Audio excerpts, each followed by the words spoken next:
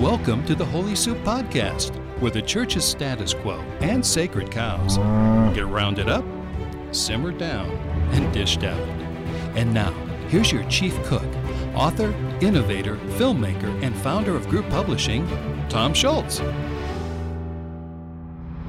Welcome to the Holy Soup Podcast. Good to have you along today.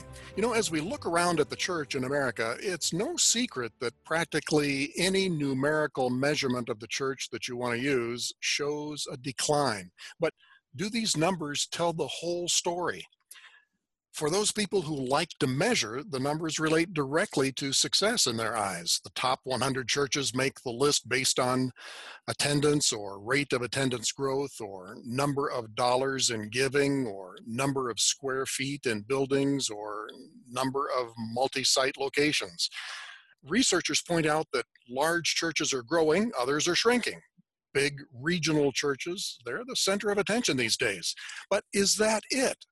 Will the surviving church of tomorrow be one big size fits all? Well, we'll be digging into all these questions at Group's upcoming Future of the Church Summit in Colorado.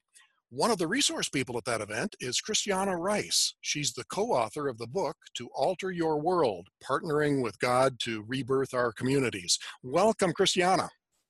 Thank you. Thank you for having me. Great to have you with us. You know, when we talk about this question of big versus small, you're involved in something right down to the neighborhood level in San Diego. Tell me about your neighborhood faith community. Well, thanks. I love this question. We actually have a lot of people who come to our faith community, our church community, that is in our neighborhood, and they'll say, they'll come to my front door and they'll say, "Show me your church. Where's your church? Is this your church?" And I'll say, "Well, let me take you on a walk around our neighborhood." So I don't even let them into my house first. Because essentially the life of our church, of who we are as the body of Christ, is lived in the homes that are in our neighborhood, in the businesses, in the parks, on the streets, at our schools. That is what you would consider kind of a parish, or a new expression of what a parish is, when we think of what it means to join the activity of God and what God is doing to rebirth the community and to awaken the church in our neighborhood. So we begin in the neighborhood, and then yes, we do gather in our home and in a few other homes in our neighborhood for worship and for sharing meals together and study and reflection and prayer and celebration. And we also do that in a lot of other third spaces around our neighborhood and within our city. To help us understand what that looks like, how many people would gather and how often and for how long?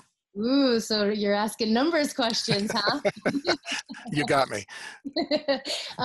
You know, that actually is a tricky question because, you know, we feel that 20 is about a good number that we still can hold well and we can care for well, that fit comfortably in some of our larger homes.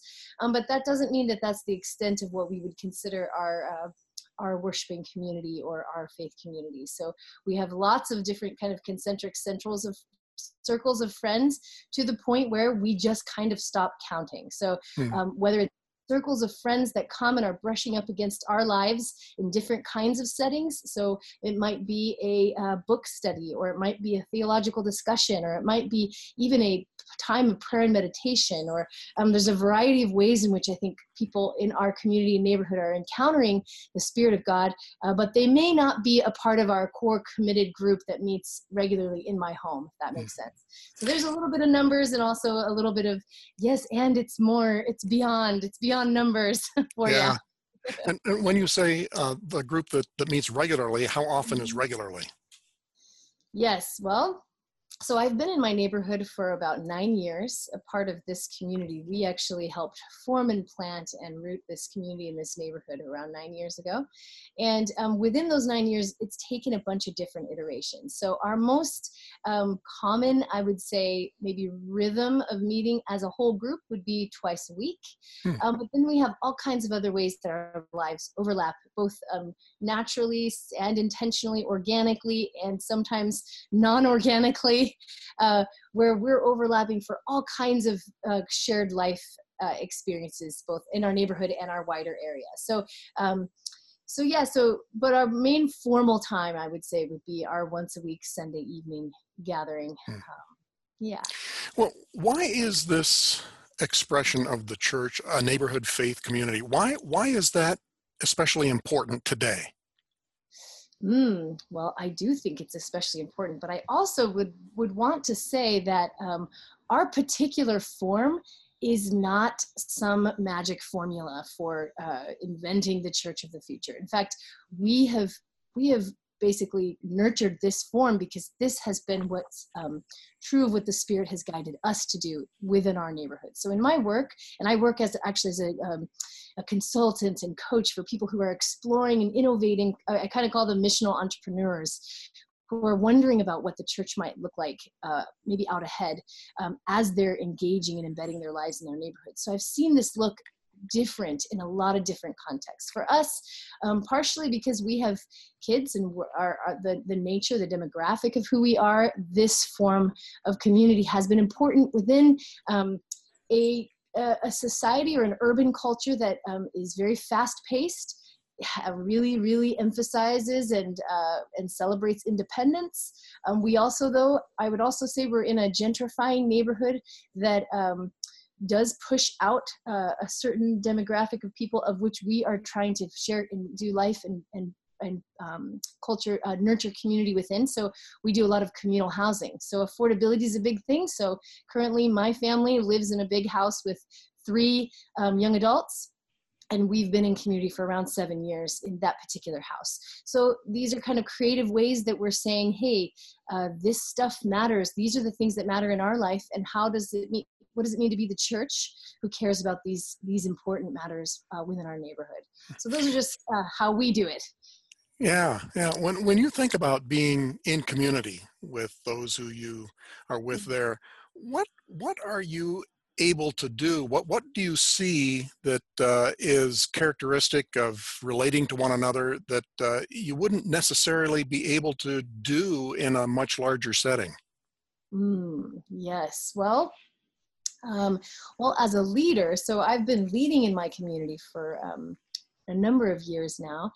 And I do find that the same tensions come up in leadership that you would find within any size of group of influence. So it's not that you can still hide in community. You can still hide your stuff. You can still feel isolated and lonely in community. You can still have a hierarchy of leadership in community. So all the same, I would say, leadership pitfalls and dynamics still exist.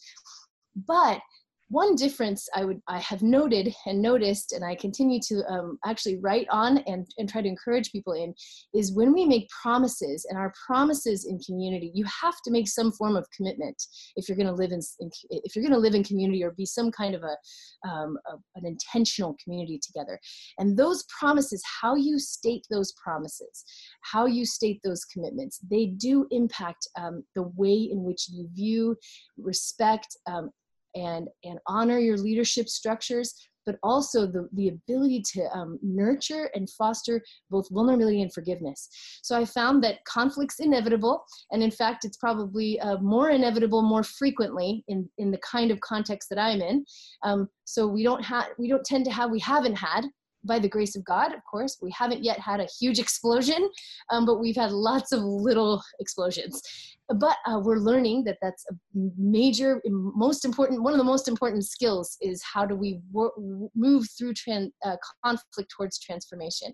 So it's in our promises that we're going to stay with it. We're going to commit ourselves to one another. We're going to love each other through our shadow side, and then come out on the other side, hopefully come out of the other side a little stronger, and a little more gracious and a little more whole. So I would say those were some things that stand out to me, among others, of course. And it sounds like in that type of community and in that size of community, being known and to know others is something that would be much more powerful, much deeper than you'd ever find in a larger congregational setting. Yes. To know and be known. Yes, true, definitely. And yet I do still emphasize that it's possible. You can still withhold, even in community. You can still withhold, you can still put on a mask. we all, even if you're a part or a member or participating in a larger church gathering within another kind of form, people still know what it's like to have a close-knit group of friends. Most people, not everyone, but a close-knit group of friends. And sometimes within that close-knit group of friends, they might be a part of your small group or your cell group. Or so I would just simply say that the church expression that we are both experimenting with and finding a lot of life in is it's kind of less decompartmentalizing. Is that a word? Mm-hmm. Let's make it a word. We're taking down some of the compartments. So I don't have a separate place that I go to, not that, which is a form of church, but I don't go travel to a place to have to a service or to a particular event with a group of people. In fact, that happens in a small group, small setting in my home, integrated into my life. So the integration, and somehow that does produce a level of being known, yes, that continues and continuously, continues to challenge me to bring my full true self to the table, to the couch, to the streets, across the streets, into my neighborhood. So that's, so again, I really don't want to idealize it as if somehow, if you just go into community, if you do an intentional community setting church, suddenly it's going to be the answer to all your loneliness. It won't. In fact, it's how you do that community. It's the kind of promises you make. It's the intentionality. That's what I think allows and invites the Holy Spirit to do that work of really helping you feel that sense of belonging and connection and being known. So I just want to, those are kind of some of the differences. Yeah, that's helpful. I was curious, in your book, you write about people who emphasize just planting churches rather than putting down roots for churches. Okay. What do you mean by that? Yes, thanks. What a great question. Church planting language is very widely used and known and familiar and helpful in so many contexts. I think I'm simply differentiating there by saying that where are you planting a church in someone else's land or someone else's garden? So it's more referring to can you plant somewhere, and how deep is are you a raised bed in someone else's context, or are you actually the plant in some ways, in this metaphor, if you're using this metaphor, to be rooting your very life, your very heart, your very vulnerabilities into a place in which God will then shape and grow you and all of the ecosystems all around you for the flourishing of all things and the kingdom of God to come in that place. So I think that would just be a slight shift of the metaphor, planting our lives, rooting our lives deeply, and even seeing the church grow out of that. It also, I would say, it really places God in an appropriate placement within the concept of what it means to see the church grow and to see the church flourish into the future.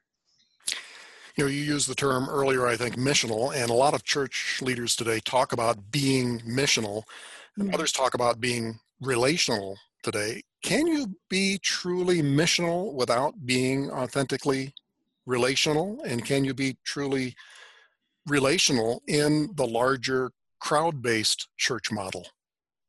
Ooh, well, wow, this is wonderful. These were not premeditated questions. I didn't have these questions ahead, so I love it.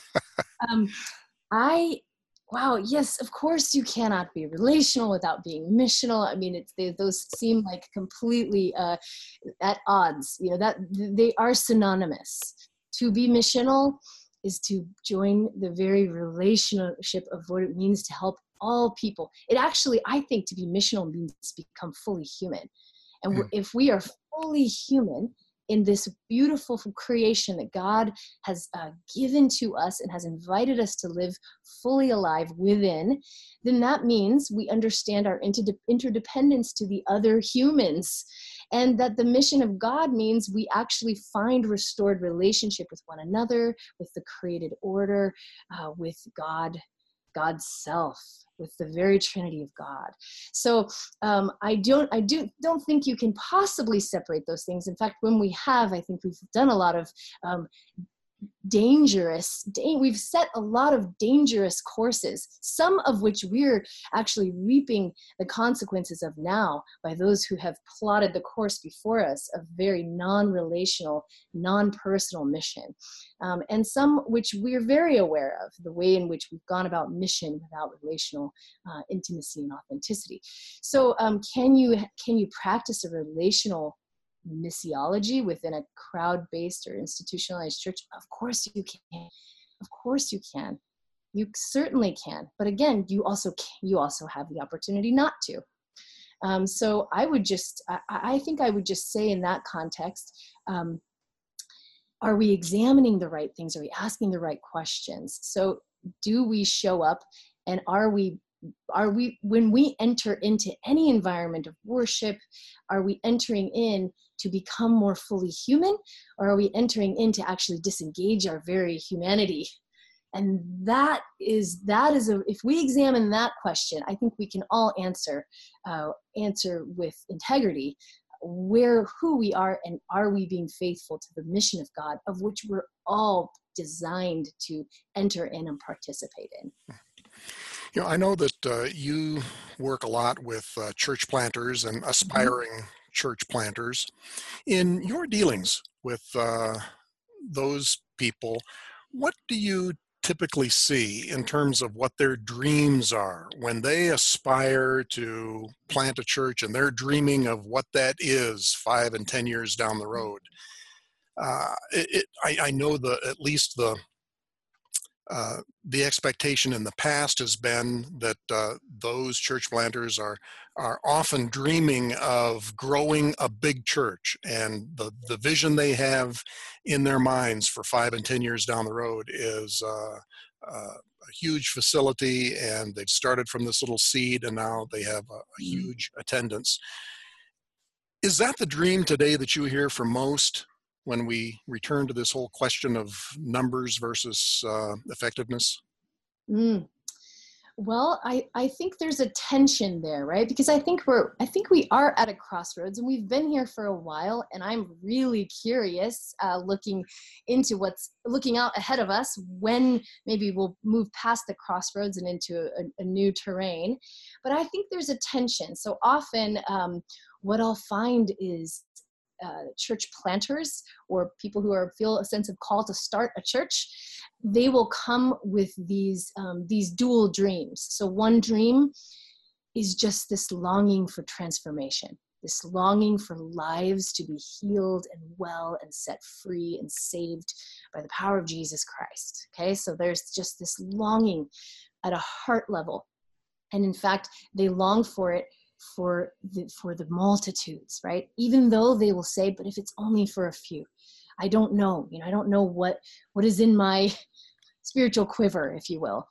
And then there's this other tension that's like, but it would also be just so great if I could also start, that church I start would become notable and noticed and credible, and that maybe then we could figure out the next blueprint, and maybe we could even publish a book about it. And maybe people will come visit us, and maybe other churches will want to model their church planting after us.